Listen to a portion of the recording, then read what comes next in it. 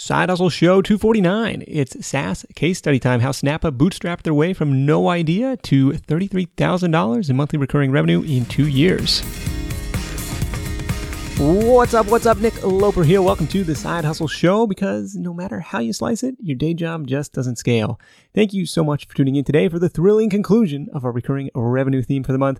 So far, we've heard from a subscription box entrepreneur, a vacation rental owner and property manager, and last week we sat down with Russ Perry, the founder of Design Pickle, a productized service in the graphic design space that's now doing over $400,000 in monthly recurring revenue. This week, and there's a reason this is the finale of the series, I'm joined by Christopher Gimmer. He's the co-founder of Snappa.com. It's an online tool that lets you create perfectly sized social media graphics all by yourself. And the reason I chose to put this one last is I think it's the most complex. It's software, which on the one hand is the holy grail of side hustle business models, right? Because once it's built, you can theoretically sell it over and over again for almost no incremental cost. But I think it's rare to come out of the gate and build a software product as your first venture. In this episode, you'll hear from Chris kind of the evolutionary process that led to Snappa, how they researched and validated the idea before investing in building it, how they got their first customers, and what's worked well since then to market the product to more than $30,000 in monthly recurring revenue. Notes and links for this one, along with a free downloadable PDF highlight reel summary, are at sidehustlenation.com/Snappa. It's SNAPPA. I'll be back with my top takeaways from this chat with Chris after the interview. Ready? Let's do it. Yeah, so Snappa definitely was, like you mentioned, a bit of an evolutionary process. So it kind of begins where we were basically working on this other side hustle, which then became our full-time, called Bootstrapped. And it was basically a marketplace for web design themes and templates. And the way that we were growing that business was primarily through content marketing and SEO. So I was creating a lot of content for that website. And every time I needed to create images, it was just a bit of a hassle. So that's kind of where I had the first seed of the idea for Snappa. But like you said, SaaS is really complicated. And I knew that for like a very low priced tool, it would have been really difficult to kind of start with that out of the gate. So an interesting thing happened. One of the blog posts I wrote on that Bootstrapped blog was where to find free stock photos, because I was on Reddit and I found a thread where someone had mentioned a lot of these are like really nice websites for free stock photos. And so what I did was, like I said, just created a really thorough, very lengthy piece of content promoting these stock photo sites. And then I kind of promoted it across various websites and channels. And it ended up going viral on StumbleUpon, out of all places. And I figured that after a while that the traffic would kind of die down, but that blog post ended up ranking on the first page of Google for free stock photos, which was kind of interesting. Which is a big search term. Yeah, there's hundreds of thousands of searches for things like free stock photos, free stock images, and that kind of stuff. So I was kind of looking at this thinking like, wow, we're getting all this traffic and then we're just sending it to all these different stock photo sites. And what was interesting was that none of them had at the time any search functionality. So they're posting these like really nice new style of stock photography, which back in the day, it was mostly like these cheesy stock photo sites, whereas now you're kind of seeing this evolution of the stock photography. And so I thought, why don't we just build our own and actually tag the photos and make them searchable? And by building this site, we could either use it as a way of hopefully promoting Snappa, which we're kind of thinking about at the time, or worst case scenario, we would have, a high traffic site with a lot of stock photos on it.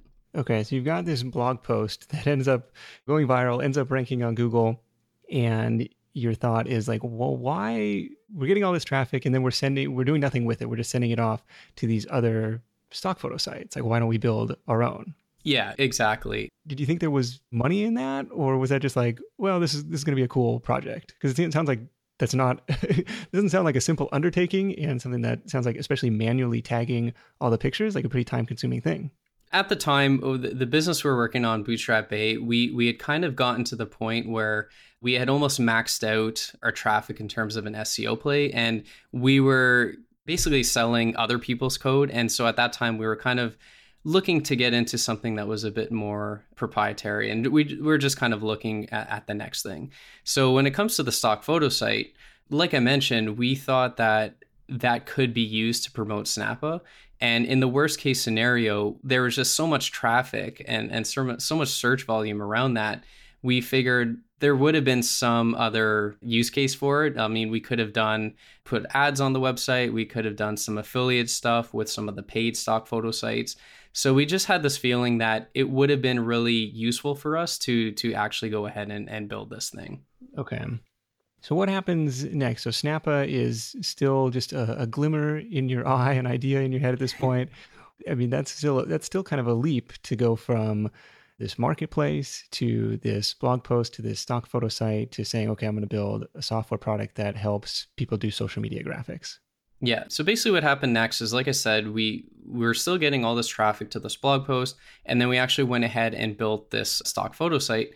And of course, it was really easy to kind of market it because we can just insert it into the existing blog post that we had. Yeah, this is now like number one on the list, right?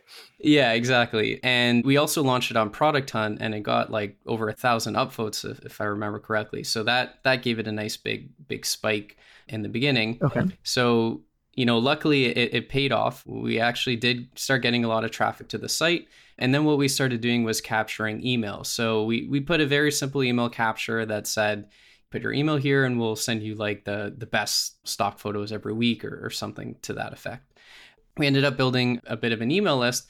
And at this point, I wanted to start to validate the idea of Snappa. So what I did was initially I sent out a survey basically asking people what they were using the stock photos for and kind of like what their role was within their company and that kind of stuff. And so sure enough, a lot of people were using the photos for content marketing, social media. They had titles like content marketer, social media manager, that kind of stuff. Okay. And a lot of small business owners, actually. It was shocking to see how many small business owners were using these stock photos. And then basically then I kind of did a follow-up where I actually interviewed them via just like Skype. And I wanted to get a sense of what tools were they currently using, what was their process currently like for creating graphics, just getting a sense of whether they actually had pain points as well, or whether I was the only one who had this specific problem. Were you following kind of the Dane Maxwell idea extraction method from the foundation, or what? I mean, did you have a script or a list of questions that you were going to go through?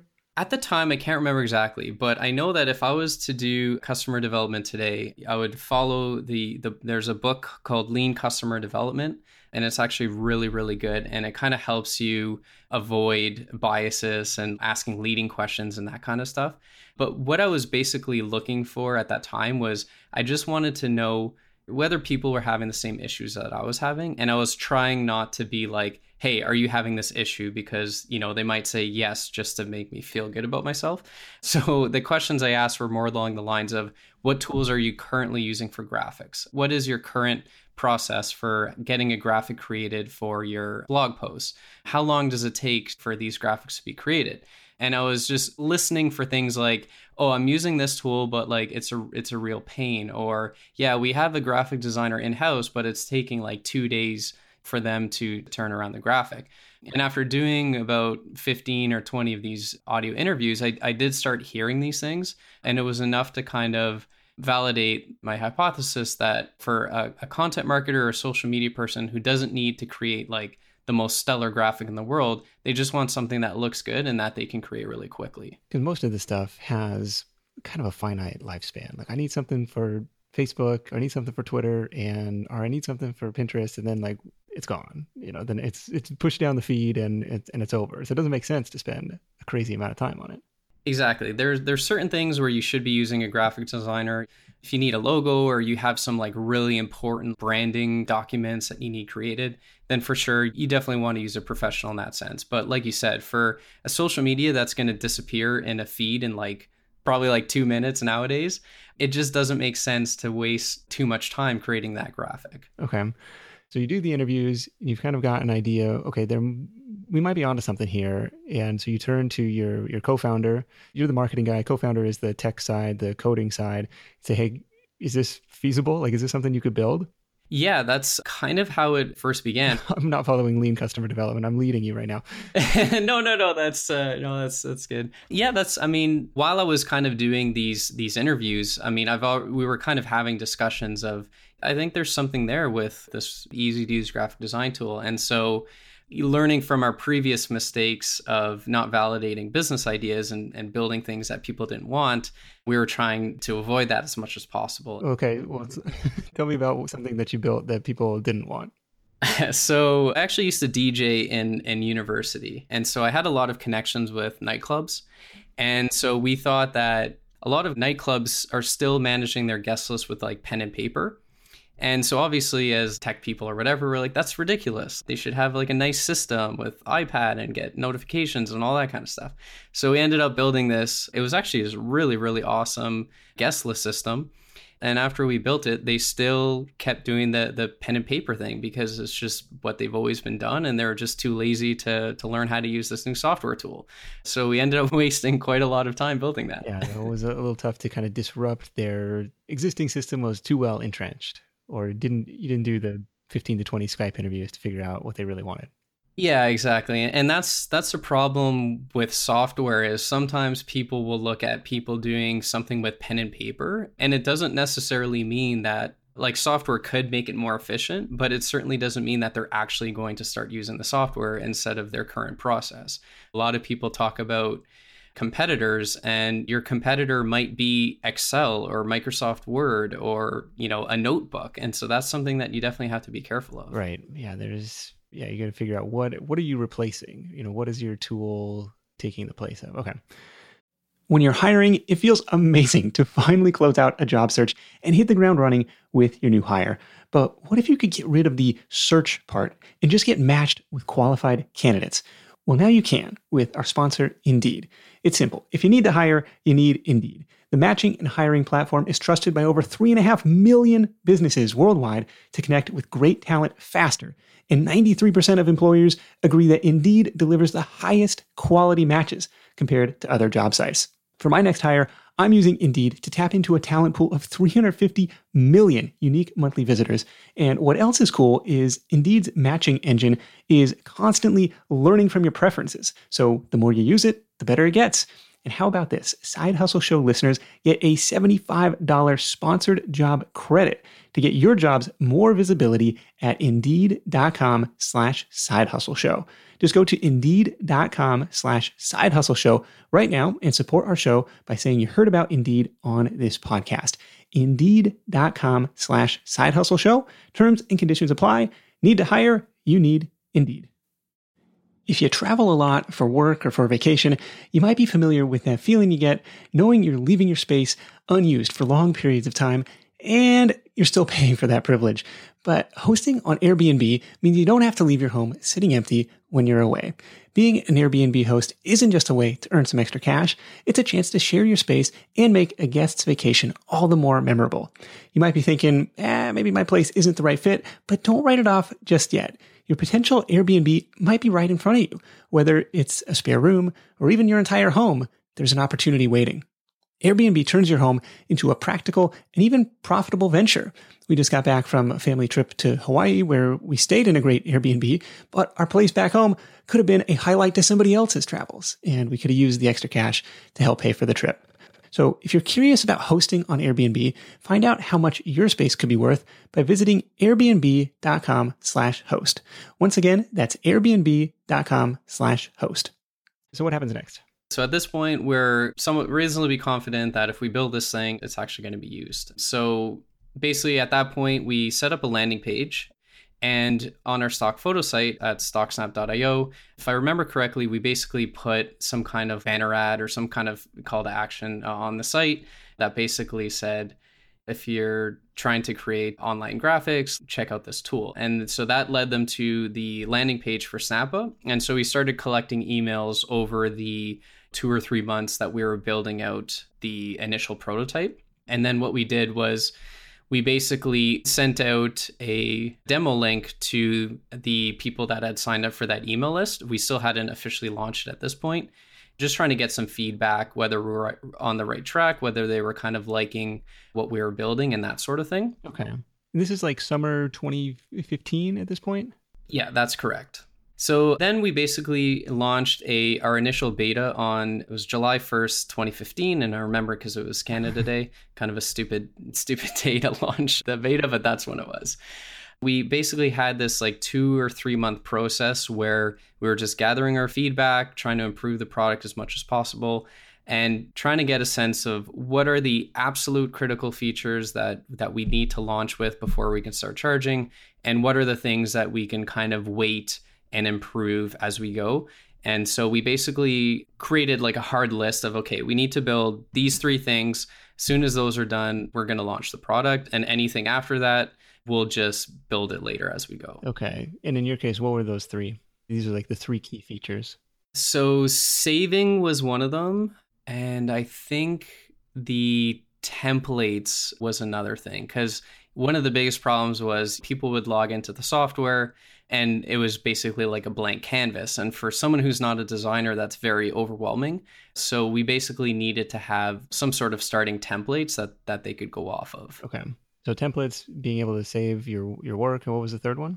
I think alignment was another one. So basically you can, right now, if you have like, let's say a text box, you can have it auto aligned both horizontally and vertically, whereas before that like wasn't really possible. So it was kind of hard to make sure that your stuff was like centered properly and that sort of stuff. Okay. All right. So beta launch July 1st. Are you taking any revenue from it at this point? Are you charging customers for it at this point? Or you just say, hey, we're just looking for feedback? Yeah, so at this point, we're not charging. We're looking for feedback, and we're trying to prioritize and figure out what are like the absolute critical things where someone would feel comfortable paying us money as long as we had these key features. And so that lasted until I think it was November. Yeah, so November, end of November. And then at that point, we officially launched, and then we had basically a free plan and a premium plan. And then that's when we actually started charging for the product, and obviously emailing it out to the list and that sort of thing. Do you remember how many opt-ins you'd generated at that point, like for the beta list and then for this November launch? So for the beta launch, I think it was around 1,500. That's the amount of people that we were collecting from like the stock photo site that had opted in. Okay. And then once Snappa was kind of live, I'm going to say maybe around 5,000 or something like that we had before we officially launched, or maybe even a bit more than that. Okay. Where were those extra people coming from? Also from StockSnap? In the early days, almost all of our traffic were coming from StockSnap or that blog post that we had published on Bootstrap A. And anyone that I would have kind of just reached out to personally and say, hey, check this out. Let me know what you think. Okay. What happened was like, the floodgates open and 5,000 people check their email and they're like, yes, I must buy this. So we were really scared at this time because we were, like I had mentioned with the last side hustle we're working on, I mean, it was profitable, but we weren't making like tons of cash here. And we were both leaving like pretty high paying jobs in the government. So we were kind of betting, we had a lot invested into Snappa, like this was going to be the thing. Yeah. So what we did was for the first week, we basically did a promo where if you upgrade your account for this first week, we will give it to you for $10 a month or $90 a year. So we gave, obviously an incentive, and we ended up getting 250 people upgrading in that first week. So it was about, I think, like $2,000 or $3,000 of monthly recurring revenue in that first week launch, and it felt really good. That's great. I mean, that's awesome. It sounds like you did it right with not having to pay an external developer. You got somebody kind of on your team, or somebody who's doing it for equity basically, and then building this email list, kind of leveraging the assets that you have, and then putting it out there, kind of an incentive, an early adopter incentive, and to go from 0 to $2 or $3,000 in recurring revenue right out of the gate is pretty sweet. Yeah, I mean, that's basically what we tried to do that whole time, was just, especially as a bootstrapper and not having funding, you just have to leverage everything that you can. So if you have an existing audience or existing traffic sources, and we just tried to de-risk it as much as possible. So right now, I'm on the snappa.com pricing page, and I notice you guys have the free starter plan, and then kind of you highlight the pro plan for $10 a month billed annually, so $120. a year. I'm curious, about the freemium model, like what the numbers look like for people who are coming on, what the user base looks like today. And we'll get into, how you market it and stuff, but like the percentage of people who upgrade or all this stuff. Like, do most people start on the free plan and give it a test drive? Yeah, so the way we have it set up basically is whenever you create an account, you automatically start on the free plan, and then obviously if you want to upgrade from there, then you can do that. The thing with graphic design is you might just need to create that one-off graphic. You might only need to create 2 graphics a month. So those people are never going to pay us money if they only need to use Snappa like once or twice a month. And on the other hand, I think nowadays it's very, very rare to see unless you're talking about enterprise, it's very rare to see products where you have to like pay before signing up. So we thought that rather than giving like a limited time free trial, it just made more sense to do freemium so that if someone is only going to use the tool once or twice a month, they're never going to pay for the product anyway. So better off to have them using the software, and then maybe they'll tell their friends about it or kind of spread the word kind of thing. And then if they do have an ongoing need for the product and they need some of the premium features, then they can go ahead and upgrade. Have you guys always been kind of centered on that $10 a month price point for the paid plans, or have you experimented with different prices there? Yeah, so we just did the $10 a month in that first week, and then we jumped it up to $15 a month, and we've pretty much been at that price point. There's a really good article on the Price Intelligently blog if people are interested in pricing. And so what they do is you ask the person 4 questions to try to anchor a potential price point. So you would ask the person, at what point is this product too expensive that you would never consider using? At what price point is it too cheap where you'd question the quality? Then at what price point is it a little expensive but you would still pay for it? And at what price point do you think you're getting a good deal? So we actually kind of did that, and it did kind of work out to around that $15 a month price point. We also looked around at kind of the competitive landscape. You look at Photoshop, some of the other graphic design tools, and it just seemed that that's really where a tool like ours fits in, as much as we want to charge more than that. Okay. That's where we felt comfortable in terms of the value that the service is providing. And we wanted to make it like a no-brainer, essentially. So yeah, I was on the yearly thing. Okay, and if I toggle to monthly, I see the $15 a month there. And we'll link up that Price Intelligently blog, those 4 questions to anchor pricing. I like that. Thank you for sharing that, Chris. I'm curious, so once somebody signs up for the free plan, is there like an onboarding sequence to try and get people to upgrade? Or is it just like, hey, use the tool. If you end up using it more than a few times a month, I think you'll see value in it and it makes sense to upgrade on your own? Or is there like a concerted autoresponder trying to like get people to pay you? Yeah, so there's a couple things that we do. So number one, obviously we have the upgrade button at the top nav bar. And then obviously there's certain features. So in addition to usage, there's certain features that are premium. So for example, if someone clicks like the add custom font button, they would get a modal that says, this is a premium feature. Click here to see pricing and upgrade. Okay. So we kind of have a few of these like upgrade triggers throughout the app, and those tend to do really well. And the other thing through is through the email marketing. So we use Drip, and so we kind of track people's behavior. So if we see that people are actually using the app, but we haven't upgraded yet, then we'll kind of try to nudge them towards that. Whereas if we see that they haven't been using the app at all, we try to nudge them to just get in the app and then hopefully try to get them to upgrade later on. The biggest thing is usage. So if they surpass the 5 graphic a month limit on the free plan, then they would get kind of a modal that says, hey, you're all out of downloads for this month. Click here to upgrade your account. Okay. Wow, that's pretty slick.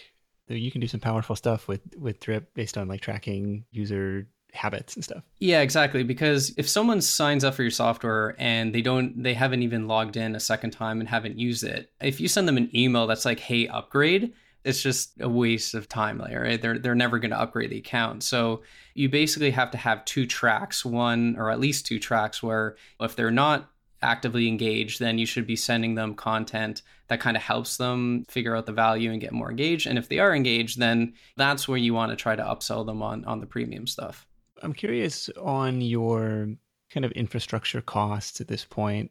If you're serving, thousands and thousands of free users, like that has a cost to you in terms of server space and bandwidth and all that stuff. What's it cost you to run this business? Yeah, so that's a really good question. And that's definitely one of the reasons that we chose to do the freemium as opposed to a free trial, because our variable costs are extremely low.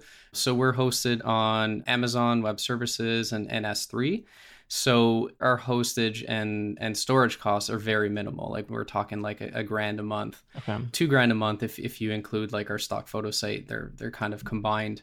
And then beyond that, it's really just the software subscriptions. So whatever it costs for Drip and Help Scout and all, the various tools that's needed to run the business.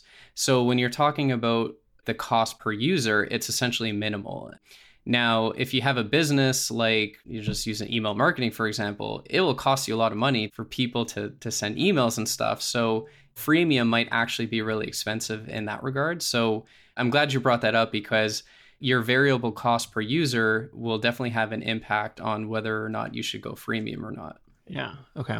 Well, let's talk about marketing this thing. So you guys see some initial success.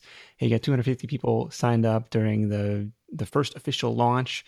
And then what happens? You trying to drive, you kind of exhausted the email list at this point, or you said, hey, what else? How are you driving eyeballs to this thing? In the first couple months, we relied heavily on the cross promotion from StockSnap, and that worked really well. But obviously, at a certain point, the growth starts to taper off because you're sending a certain amount of leads per month. And unless that's going up, then your growth rate starts to get smaller and smaller.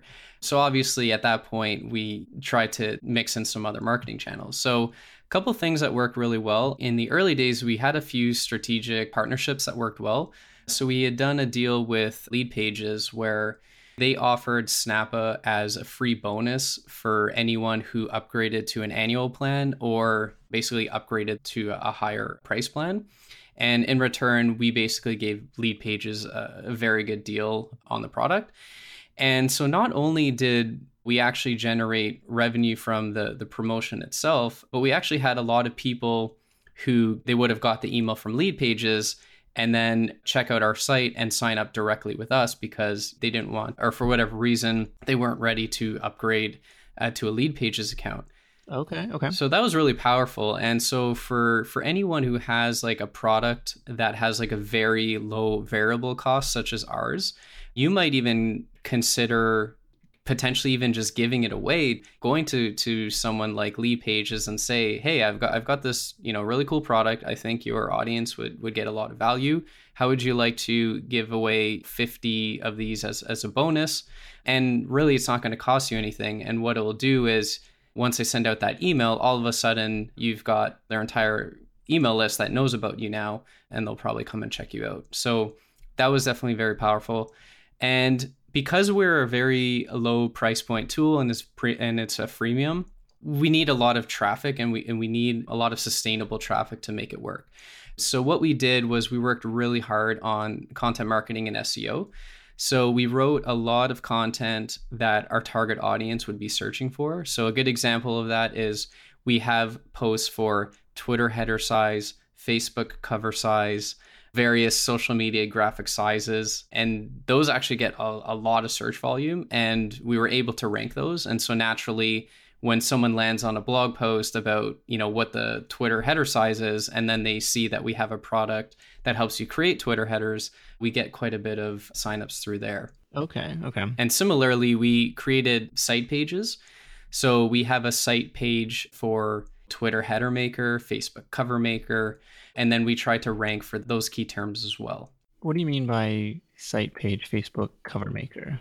So most people, they have a website like snappa.com as their homepage, and you look at the content. It basically has like information about the product. Now, what most people don't is they don't have like separate pages on their site for specific features and specific use cases.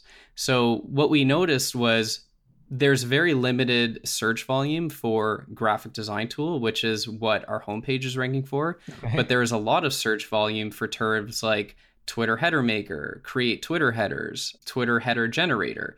But because our homepage doesn't really specifically target those keywords, we're not ranking our homepage for those key terms. So what we did was we created separate pages on our site to target those very specific keywords like Twitter header maker and Twitter header creator. So every use case of Snappa, we basically have a page for it. We have a page for YouTube thumbnails, YouTube channel art, Twitter headers, Facebook covers, banner ads, social media graphics. And then that way, when someone searches for those terms, then those site pages will actually rank in the search results. Okay, that makes sense. Yeah, targeting the specific use cases rather than the broad graphic design tool, figuring out what people are searching for kind of related to your product. The people who are searching for that too are likely to be in that content marketing arena themselves and might be a good target customer. Yeah. I like the strategic partnership angle as well, especially the lead pages thing. Did you guys end up doing an AppSumo deal? We didn't do an AppSumo deal, but we actually did a promo with SumoMe, which is kind of their software tool for collecting emails. And it worked very similar to the lead pages deal, where they basically gave away Snappa as a bonus. We promoted to our list, they promote to their list, and that kind of thing. You guys do anything on like the paid traffic front, or is it too inexpensive to advertise? Yeah, we briefly did some kind of testing with that, and it's very difficult unless you have a high price product with very low churn. Anything else that spiked the membership base? The referrals from bloggers helped, but yeah, like really the content and the SEO stuff, the cross promotion with StockSnap and the partnerships, I'd say those are definitely the three big things that worked for us. Do most people do the monthly plan to start, or do most people say, it's cheap enough, I'll just buy the annual thing and save some money? Or like, I'm curious, like on the lifetime value, on the churn rate, because if it's an annual thing, I've at least got this person locked in for a year, but I'm curious if there's anything specific that you've done to improve the lifetime value, or if you have some data on that. I found that people either will choose annual right from the beginning, or they'll basically stay monthly forever. There's a few people that sign up monthly, and then a few months later they're like, hey, I'm really liking this, like, can I switch to annual? But usually it just ends up being like one or the other.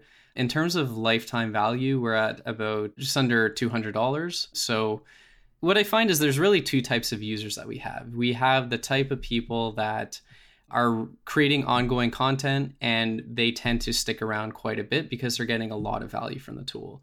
And then you have those that really just need to create a bunch of graphics in like 1 month, or they're doing it for like a very specific project, and then they'll cancel within like, a month or two. And so you kind of get these two opposite spectrums, and then the net churn or the net lifetime ends up being like converges somewhere in the middle. Well, Chris, what's next for you? I mean, you got this thing, you still trying to grow it, or are you looking at an exit? What's on the horizon? Yeah, so we're still growing it. We're still growing pretty decently month over month. What we're really focusing on now is just improving the core experience. So the first year or two, we were really just trying to build out all the big features that people were kind of asking for. And the product is now at a point where we've kind of really hammered out all of the really key features.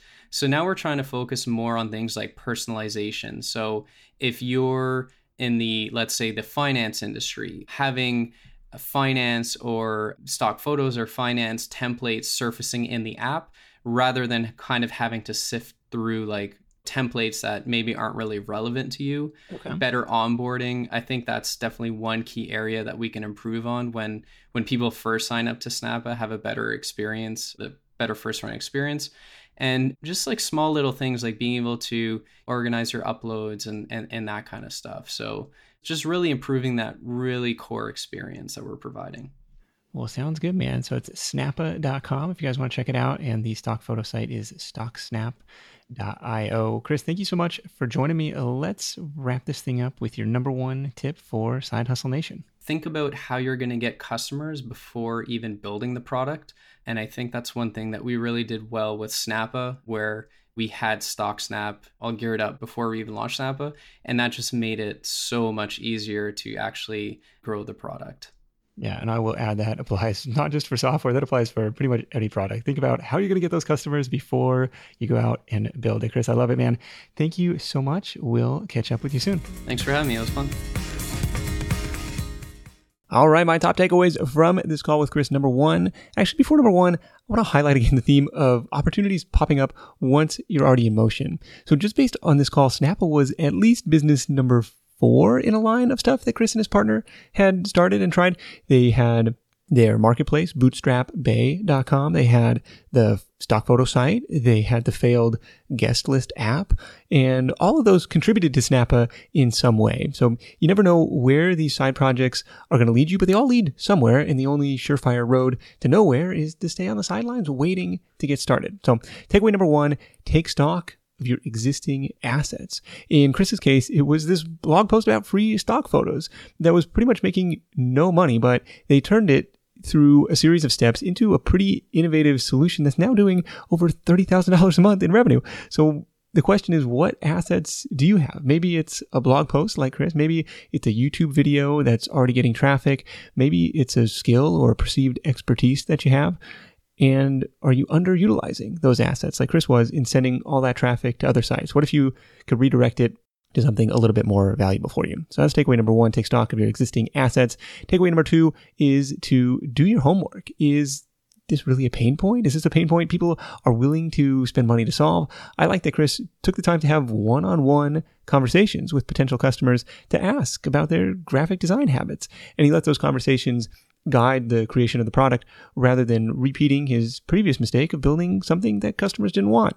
And I think he could have taken it one step further and asked for money up front, but in his case, he felt confident enough to move forward with the market research that he'd done and ended up working out.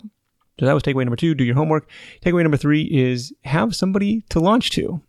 This follows Chris's advice of think about how you're going to get customers before building the product. They were building an email list for months in advance of the launch of Snappa. That email list was huge, in this case, both in terms of validating the idea and in getting some sales and revenue in the door right out of the gate. Like Russ talked about last week, that cash flow really kind of frees up some marketing ideas and it kind of eases the burden of like, yeah, is this going to work? I think it is. One thing I thought was cool was how Chris kind of has continued to use email to drive signups by, edging his way onto other lists through his strategic partnerships initiatives. So if you have a product or service, can you amplify your reach through similar strategic partnerships in your niche? Let me know. You can hit up sidehustlenation.com/Snappa to download the free PDF highlight reel with all of Chris's top tips from this conversation. That's Snappa, SNAPPA. And at that URL, you'll also find links to all the resources mentioned as well. That's it for me. Thank you so much for tuning in. Until next time, let's go out there and make something happen. And I'll catch you in the next edition of the Side Hustle Show, where we're diving into one of the hottest topics out there right now. I'm trying to wrap my head around Bitcoin and what the opportunities are for side hustlers to make money in the cryptocurrency revolution. If you hit subscribe in your podcast player app, you'll have it all queued up and ready to go automatically next Thursday morning. I'll see you then. Hustle on. Thanks for listening to The Side Hustle Show at www.sidehustlenation.com.